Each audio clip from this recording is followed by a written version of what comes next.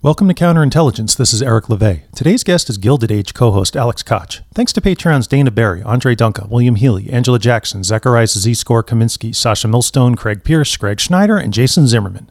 Alex Koch, welcome back to Counterintelligence. How are you, man? Hey, thanks a lot for having me back. Hanging in. Yeah, that's all you can do, right? We're doing the best we can. I think I've said that every week on this show, actually. So, Alex, yeah.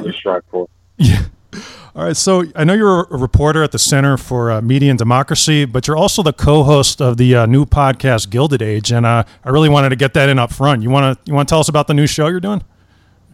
I appreciate you doing the plug, man.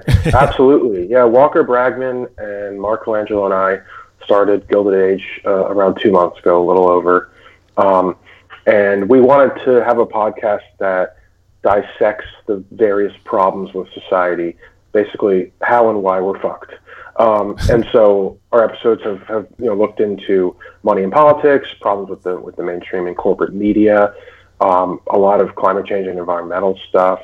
So we're kind of going through many different elements of the world and of the country that are kind of screwed up and kind of talking about why they're screwed up and maybe how we can get out of it. So we're Gilded Age. Twitter is at Gilded Age Pod, and our Patreon is patreon.com/Gilded Age. Hey man, I've learned this firsthand. You got to get that plug in up front, because you never know. People might pull their car into the garage, and that's the end of the show for them. So get it. Exactly. That's great. And how's the show been going? I mean, I know you've been on a lot of podcasts, but is this the first one you've been it's your show? It is, yeah. I mean, and it's different being on the other side of the conversation, right? But I've really enjoyed it. I think it's kind of a steep learning curve at first. So you get a lot better at it over just a few recordings, and then you kind of become more comfortable. And I really enjoy it, man. I mean, it's a lot of work, and we're barely making any money on Patreon. We could definitely use some more support, but it's early. I think I'm confident we're gonna get that monthly amount way up. But for now, it's pretty much uncompensated. But we're doing it because we want to do it. We really like doing it, and we have all this free time with COVID and stuff. So I think it's a pretty good use of all the extra time. Yeah, I'd love to see the number on how many podcasts have been started since the beginning of COVID. It must be crazy, right? It's there's a lot of competition out there, so it's hard to get people to say, okay, I'm gonna listen to this 1 hour episode of this random podcast, and I'm going to give them $5 a month, or even $2 a month is one of our tiers. So it is tough, but you just got to do it, see what happens, and if it goes well, you keep doing it. If not, then I guess you sort of have free time for something else. Yeah, and I'm not ashamed to say I made sure that I reviewed what the Gilded Age was, and just to make sure, and I was like, what glitters on the surface is pretty dark below. I mean, do you think that applies to what's going on today? Totally, and that's one of the premises of the podcast, is that we're in another Gilded Age now. The income inequality, the wealth inequality, it's even worse, is just remarkable now. And this is, we haven't been this unequal since the 20s, before the Great Depression.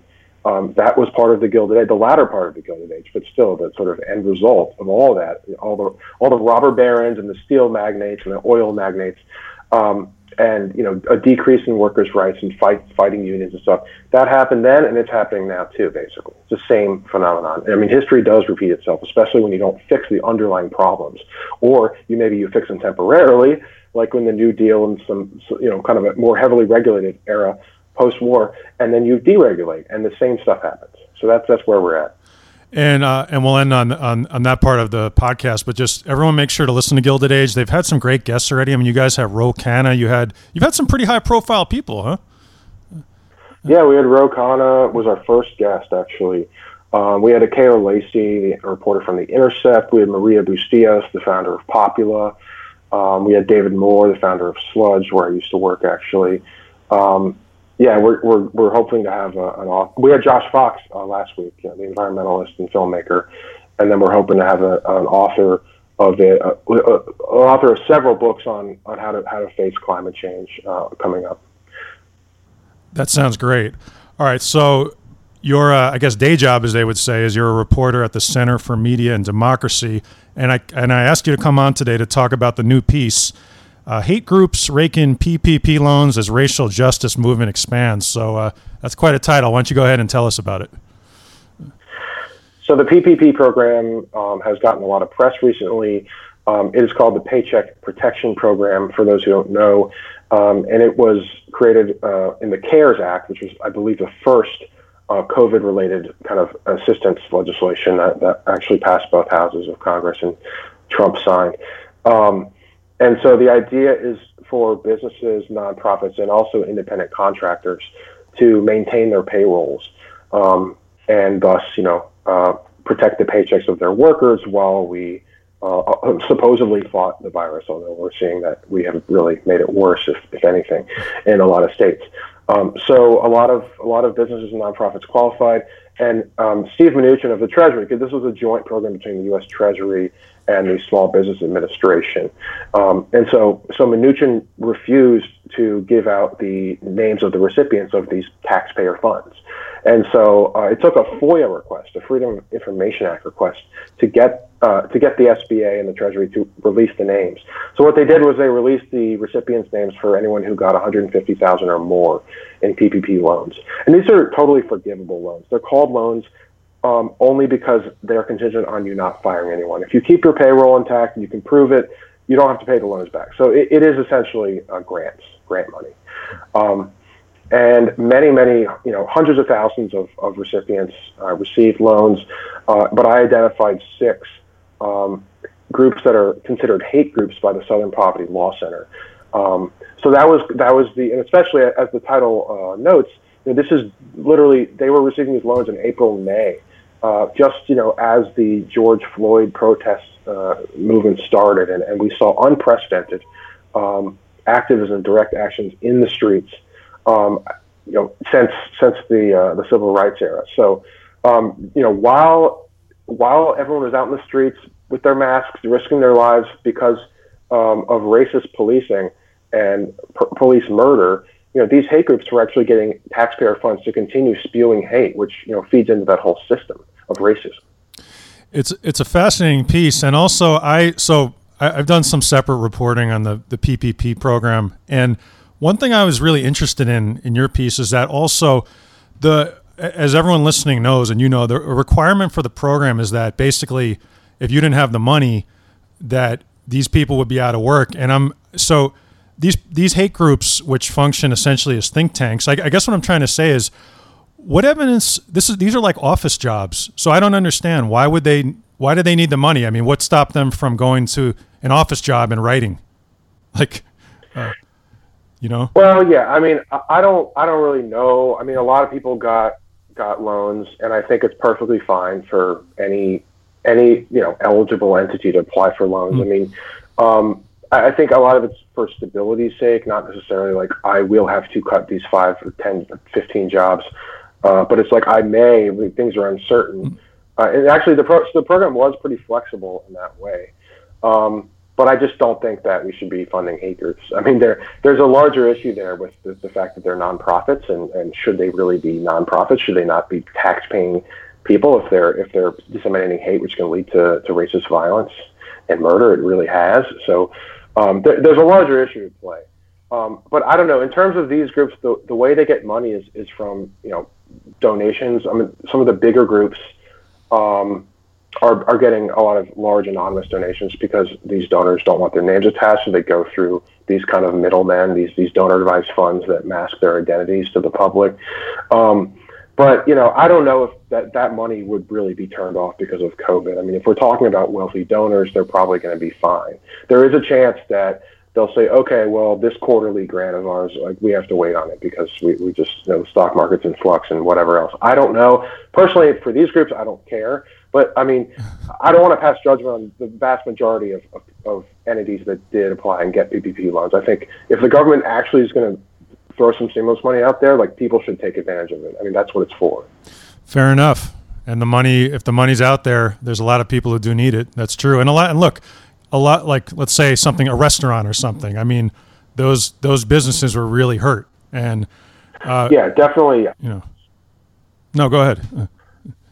Yeah, I mean, anything that involves in-person customer service, obviously is going to be hit super hard immediately. And a lot of these, like restaurants, do not have high margins. Most of them barely make any money. So if you take away, even like they can lose a ton of money just on a weekend, like losing a weekend. So obviously those are the ones that are really, the service jobs are the ones that are really in danger. And I should say too that a lot of, the definition for small business is pretty lax. Like some of these are pretty large companies by many standards, but they're considered small businesses by the government. And so, a lot of these companies probably would or do deserve them, but there has been a lot of exploitation as well, and a lot of the money is going to very, very wealthy companies and essentially to wealthy executives indirectly. So, it's a government program by a federal government that doesn't really believe in government. So, and historically, has been continuing to shrink and shrink since the Nixon Reagan era. So, we're not very well equipped to do these giant national policies because we have sort of taken apart we've taken apart the New Deal, the green, the New Deal era from FDR, like ever since, and that's why we're failing even at this. But of course, we're massively failing at fighting a deadly virus. And it's important just to highlight for the PPP program that it was really sort of obviously designed to be a secret, and they had to, like you said, they had to FOIA it. Like the program is massive. I'm not aware of any other situation where public money, where a Treasury Secretary just straight up was like, no, you can't see where this money's going. I mean, have you ever heard of something like this in history? Well, I mean, this program is pretty rare, especially in our country, right? Like just a sort of emergency national program. I mean, the Trump administration is obviously horrific with disclosures to the media.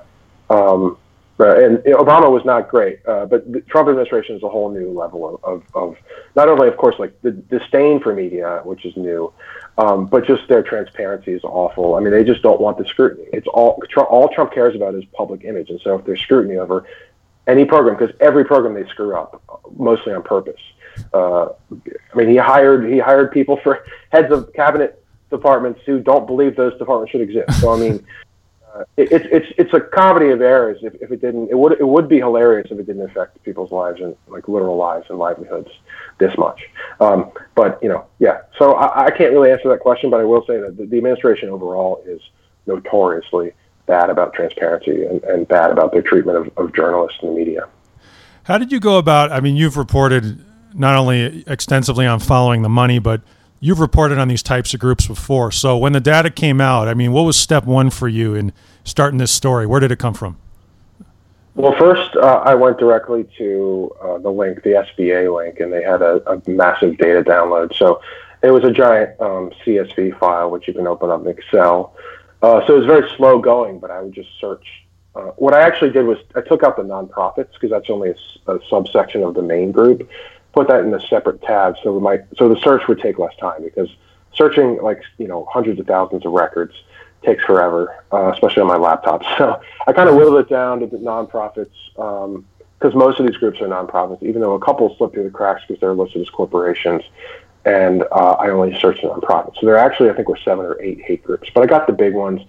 And then I'm familiar with the hate list that SPLC puts out every year. So the 2019 one, I've used that for other reports recently. So I kind of know which ones to really look for and to search for. Which groups are nonprofits that are probably going to be getting them, which groups are definitely not going to be getting this kind of thing. So a lot of them are the anti-immigrant and anti-Muslim and anti-LGBTQ groups. I'm not aware of any white nationalist group that got stimulus money. And those groups also tend to be less well-funded because they're considered more taboo. I mean, it's a little less fashionable to hate to all non-white people than it is to hate Muslims or immigrants or gay and trans and gender non-binary people, right? So that's kind of the sad situation that we're in. But there are a lot of these major hate groups, with very, very well-funded hate groups that got lots of money in these PPP loans. That are considered nonprofits. The American Family Association, which is a notorious anti-LGBTQ group out of Mississippi got as much as $2 million in stimulus, and they claim that they were retaining 124 jobs with that $2 million. So they have a big staff. They're very well funded already. And there were also a couple other ones that stuck out. I noticed the Center for Immigration Studies and one of my, I mean, I say this totally sarcastically, but one of my favorites, the Center for Security Policy. Yeah, Frank Gaffney's anti-Muslim outfit. That's pretty bad. Center for Immigration Studies has gotten a lot more press because of its ties to Stephen Miller, Trump's senior advisor, who's writing all the super racist immigration policies. He's collaborated with them. They gave him an award, I think, in 2015. So I could see him actually going to work for them if Trump loses and he has to find another career because maybe the right will kind of the Republicans who lost, and I think it could be a major slaughter of Republicans in November in terms of the elections. And so I think some of them might be like, well, maybe we should steer clear of like the really controversial racists. Like, yeah, like our party's kind of racist, but maybe we shouldn't say the quiet part loud anymore. So anyway, I do wonder what's going to happen to Stephen Miller. He could just go back to work for Jeff Sessions. Sessions may well be back in the Senate. And that's where Miller got his start in politics, was Jeff Sessions. So, they were going on Breitbart way before like Trump did and stuff. Like, but they were. I mean, Jeff Sessions was kind of the original Trump. It's pretty outrageous. But so CIS, the Center for Immigration Studies, I wanted to find some of the ridiculous claims. Yeah. So what they've been claiming for the last few months is that the spikes in Texas and California are because of undocumented immigrants. Of course, they don't use that term. They use different terms that I don't use. But undocumented immigrants were crossing the border. They call them border crossers. And they were bringing in the virus, So this is a classic, and this is a very Trumpian thing, like the Mexicans, the dirty Mexicans bringing over, drugs and sickness and all this. But of course, those are very easily debunked. I mean, there's reports from the Post, the Times, et cetera, saying, no, these are actually the people who are coming over who are becoming hospitalized are U.S. citizens or dual citizens or green card holders, legal residents in the U.S. who were either crossed the border for work or were seeing family when the crisis hit or were down there for various reasons, right? So, I mean, this is what they do. They fearmonger and they lie in an overtly racist way, and that's why they're a hate group.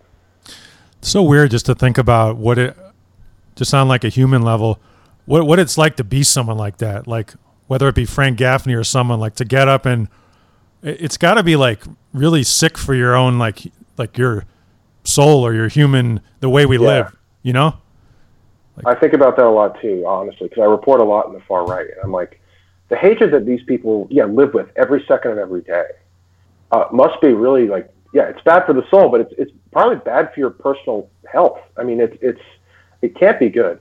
Of course, there are a lot of like really evil people who will never die, like Henry Kissinger. So maybe I'm wrong about that, but I'm like, living with all that hate just has to kind of suck, right? Like, and it's a choice, and they're making that choice.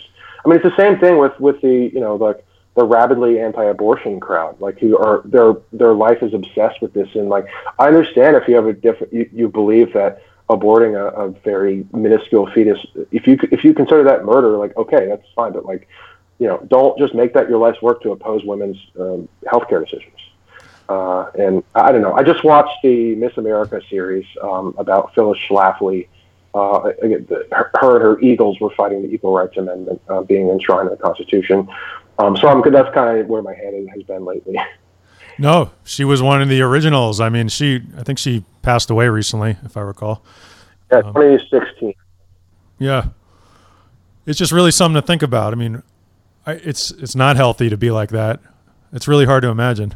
And I was going to say too, when your life is fueled by hate, it's never going to be enough. That's even if they accomplish their so-called goals, which they never will, it would never be enough, which is, I guess, part of what makes them so dangerous is that they keep pushing the limit there.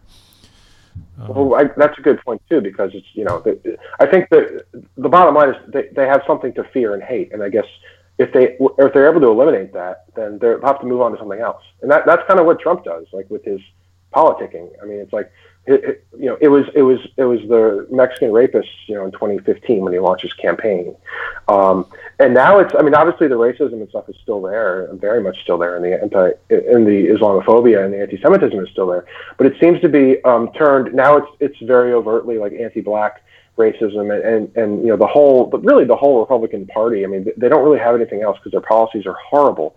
So they're just leaning into this, like it's like the anarchists and the communists and all the black people who want basic human rights and civil rights are basically domestic terrorists, and that's what we're going to run against. Because they have nothing to run for. They've done nothing. They've made things so much worse in the last year or 2 years. So that's all they have. Yeah. Meanwhile, as going back to your piece too, look at who got the loans. It's like I went through the data too. It's not like you saw the Communist Party. It's these groups, these Trump-affiliated groups, basically, who are getting the money. And there's something hilarious about that in a messed up way.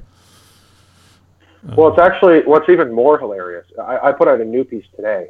It's also about the PPP loans, and it's about right-wing groups. The main lead of the story is that there were 7 right-wing groups that have explicitly lobbied or written letters or done social media ads against the prospect of the federal government bailing out the states and the cities. Because the states and the cities are facing massive, inevitable budget cuts because they just haven't done all the tax revenue anymore.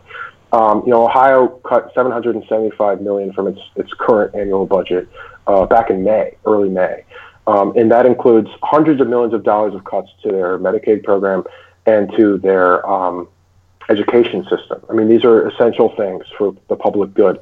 And they're cutting them. And so these groups, many of which are funded by the libertarian Charles Koch and other, right-wing, like extremely right-wing free market billionaires, are claiming that, the states have been so irresponsible with their spending up to this point.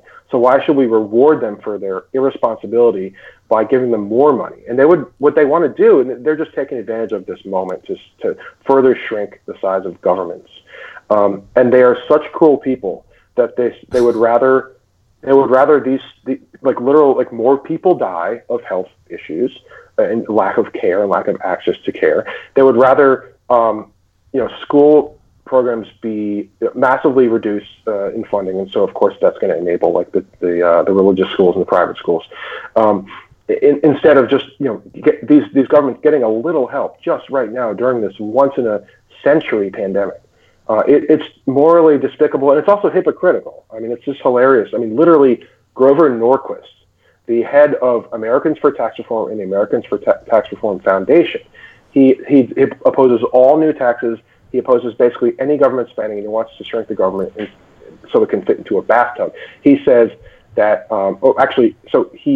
they received PPP funds for the Americans for Tax Reform Foundation, and then he defended it by saying that they supported the bill, the CARES Act, that had the PPP in it.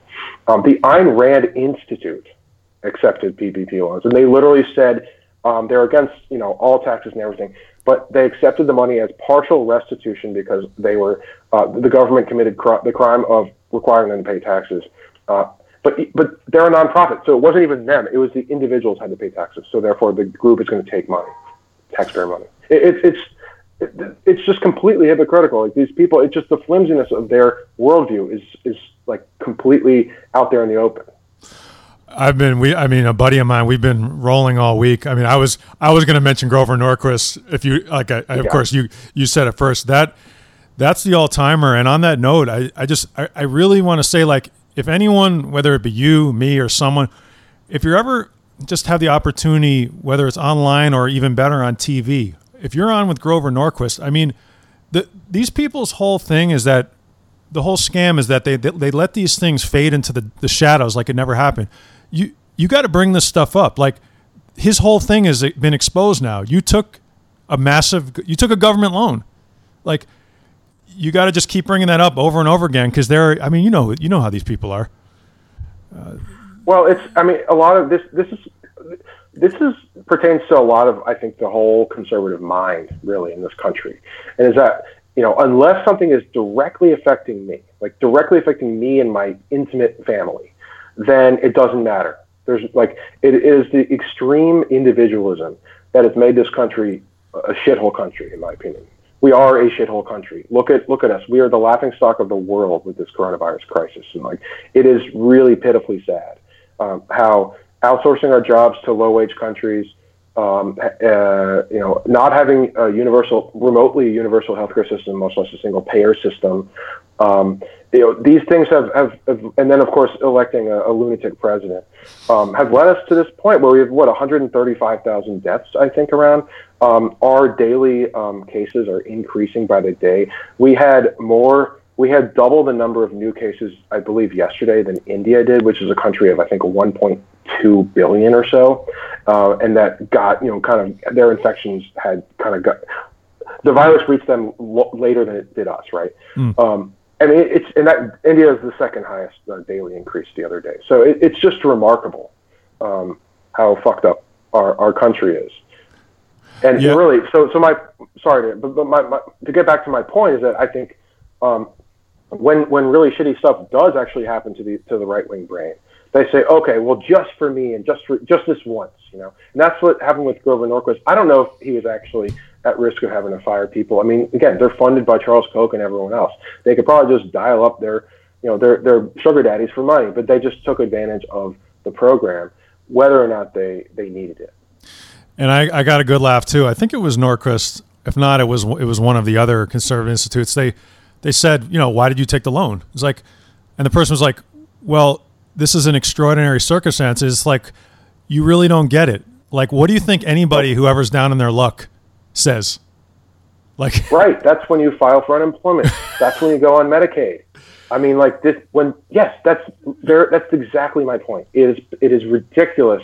Their whole ideology is predicated on the idea that only your personal experience matters.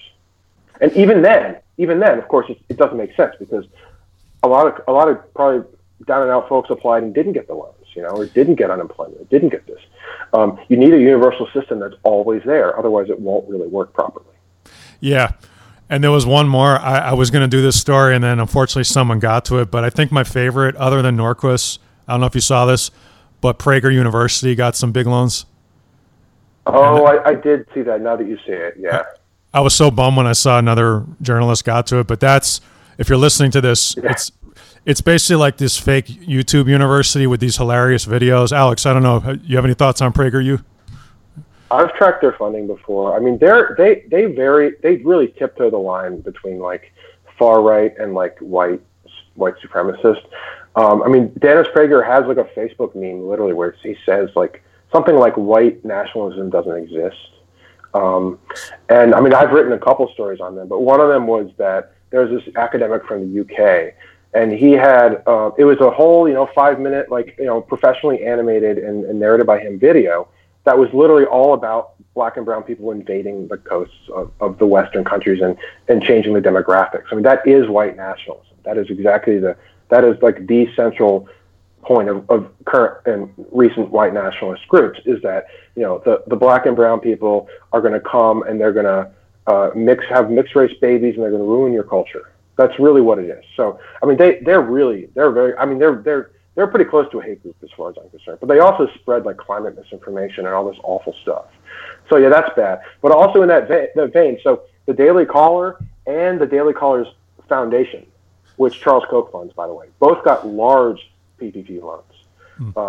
So, I mean, Daily Caller is about as right-wing sort of a media outlet as you get, except for maybe Breitbart, that has like major circulation, right? So it's just pretty hilarious. I mean, in 2016, I did the math. In 2016, the Charles Koch Foundation provided 84% of the Daily Caller News Foundation's contribution revenue. 84%. The idea that he couldn't just throw them a few $100,000 in a time of crisis is ridiculous. It really is. And that speaks to another issue of this program. Like we barely got the data that we wanted, and it really remains to be seen. I mean, you can expound on this if you know, but I'm not aware of the process for if any of these loans will be audited or how the bank is going to confirm. Do we know about the forgiveness process? Any of that, Alex? I mean, honestly, like I think it's kind of just you just claim that you didn't fire anyone, and you show your bank statements maybe or something like that, but you're the money is going out, at the same rate or relatively same rate as it was. I mean, I'm sure it's fairly easy to scam. I think that, again, I'm pro stimulus, and I think that historically, like, our country has been really, like, the Obama stimulus was watered down, and it was nothing to, it was way under what it should have been. So I'm very pro stimulus, and like any system, whether it's like, I mean, any kind of system, it can be exploited, right? That's just how it happens. This one was thrown together really fast by people who didn't really want to be giving out money to people, but they just were kind of forced to, right? So I'm sure it could be administered much better. It could have been planned much better. So I think, like, what's worthwhile to point out is hypocrisy, hate groups, groups that have no business getting taxpayer money at all and shouldn't even be nonprofits. And then, like, major companies that are exploiting it, right, that don't need it, or that, fudge the numbers to qualify or something like that. There's going to be a lot of that, and I think there will be a lot of good reporting on it. But yeah, I don't exactly know how good the process is going to be up front. Yeah, and I'm on the same page as you. When times are tough, that's why you're supposed to have a strong central government, is to help, and a lot of that help often comes in money. So we're completely on the same page. Unfortunately, I'm not sure that Trump and Mnuchin see money in the same way that we do. Well, money's just for the winners. That's all, just the winners. But another thing I will say that it's going around a lot lately, and is really important, probably more important than anything we've talked about so far, is that 5.4 million Americans lost their health insurance because it was tied to their jobs, and they lost their jobs so far in COVID-19 crisis. All right. The nominee, the Democratic nominee for president, the presumptive nominee, Joe Biden, even just days ago when he did a televised discussion with Ady Barkan, the activist Ady Barkan, and he refused to say we should no longer tie health insurance to your employer. I mean, how many millions of people have to be kicked off for him to actually just admit it's a terrible, terrible system? I think and on that note, I think the way to win this thing big, and obviously there's going to be a lot of support anyway, but I say in terms of Vice President Biden, just go all in, man. Like, the people are behind you, like this, what you just said, Alex. Like, people, if you just take a little bit of a risk, and it's not even that much of a risk, and push real progressive policies, I see a landslide election. And what do you think? I agree. If he would actually endorse, he does nominally support a single payer option, although he doesn't talk about it that much. I think if he would just do, like, pick a couple, right? Like, they had these task forces with the Bernie people, and some of them came up with pretty decent, like, stuff.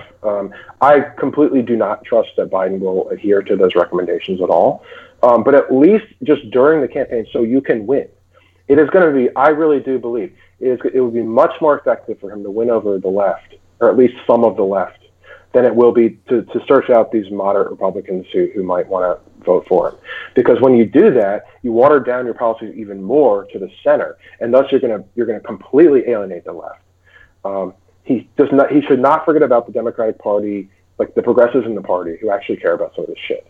And I mean, clearly he's not going to pick Warren for his VP. I think that would be the smartest decision. Although I do certainly sympathize with the idea that it should be a woman of color. It's about damn time, and especially now. However, I think you have to look at the candidates. Who's out there? Who are they considering? I think Stacey Abrams wouldn't be terrible, but she, first of all, just lost her last election. But second of all, is kind of a moderate if you really look into it, and doesn't really appeal to the left that much. And you have other people like Val Demings, and I guess now Karen Bass is under consideration. These are just regular run-of-the-mill Democrats. Like, they're not exciting. They don't really support real progressive policies. And so I think the smartest thing would be to get Elizabeth Warren, because she does have a lot of excellent policies, especially in terms of financial regulation, the wealth tax, all these things. But Biden does not want to do the wealth tax, to my knowledge, and I don't think that he would really accept her as an equal partner. I think it would kind of just be exploitative. But if Warren wants to do that, I mean, she didn't endorse anyone until Bernie dropped out, then that's her business. I don't know how it would, if she would find it more frustrating than rewarding. But anyway, I mean, I do think that it would definitely behoove Biden to listen to that sort of wing of the party. Hey, as long as we win, I'm like, we are literally indoors right now as this pandemic has killed so many of our fellow Americans. I'm like, this is just a straight up winner, sports analogy, whatever you want. I don't care what it is. Just win. We have to win. Yeah, I mean, no, but look, and I don't personally endorse anyone because I'm a politics reporter, but I've been made very clear on Twitter, maybe thousands of times, that Trump is a unique threat to this entire planet. He has to leave. He cannot have a second term. We will be just completely and utterly fucked. Believe me, Gilded Age will have a lot more to talk about my podcast, but we will be so utterly fucked if we have another 4 years of Trump. I can't even begin to describe it. It is so important that he does not have another 4 years as president. It's a binary choice. That's all it is. Yeah, and look, Noam Chomsky has said this. Like Angela Davis just said she was going to vote for Biden. Like, I mean, this is like people like longtime freedom fighter like her, public intellectual and anti-war guy like Chomsky. These people get it. They've been around for a long time and they've never seen a president like Trump. So I think people on the left need to kind of just like get out of their little bubble and say, okay, man, like actually Trump really would be a net negative, like for another 4 years, a huge net negative. And like, I don't believe in telling people who to vote for, but I'm saying, just think about it, like really think about it for every type of person who lives in this country and on the planet. Think about what it would mean. Yeah. And if I can close on this, for me, it's really about, and I'm sure you feel the same way, it's the marginalized, the people who are hurt the most. People like you and I will probably do better. The vote, I feel like when I go into that voting booth and I vote for Joe Biden, it's not really a vote for, it's not a vote for me. It's like a vote for other people and for the country. And that's not, I don't know. That's just what it is, I guess. Yeah, I mean, I think that's what being a civic-minded person is all about. And that's what the conservative brain doesn't understand. And we just talked about this, but it literally, like, it's not just about you, man. It's not. It's about everybody. Yeah. And Biden sucks. Like, I will be the first to say Biden sucks. He should have supported Medicare for all. He should really go all in on the Green New Deal. He's got a much better environmental policy after the Sanders folks work with them. But he still supports natural gas and all these things that's just completely ridiculous given where we are as a planet and climate change. I think, and he's a liar. He's a pathological liar. He proved that in the primary. I think he sucks. He really does suck. But unfortunately, the Democratic Party got together and they got behind him, and immediately overnight he basically had the nomination. And it's him or Trump. And God damn it, Trump sucks. He won the nomination, and here we are, and we're gonna power through this thing. And next time you and I talk, well, it'll be before the election, but I hope after the election we're talking about the progressive policies that President Biden is instituting. I'm praying. Well, and look, the left will have plenty to fight if he's president, plenty to fight, and they will. And like, I would support that 100%. Right. It's just you don't have to fight a white nationalist anymore who doesn't believe in science. I mean, there are major differences. Yeah, that's the most I've said publicly about this, but I have no regrets. I mean, we have to get rid of Trump. I couldn't agree more. And I want everyone to listen to Gilded Age. Alex, you want to tell us about the next episode? Do you have anything in the can yet? Well, actually, this week's episode is a little up in the air, but I will say it's most likely going to be about another episode on climate change. And we usually do a bonus over the weekend with cool guests. So we're actually, it's only Tuesday, so we got a little time to figure it out. But please visit patreon.com/Gilded Age. And you can find me personally at Alex Koch, AlexKotch on Twitter. Alex, so great having you on, and I'm looking forward to the next one. Thank you for listening. Follow Forensic News on Twitter at Forensic Newsnet. Counterintelligence is at IntelPod. My personal account is Eric LeVay. Support Forensic News on Patreon. Subscribe to Counterintelligence everywhere you listen to podcasts. This is Eric LeVay, and this is Counterintelligence.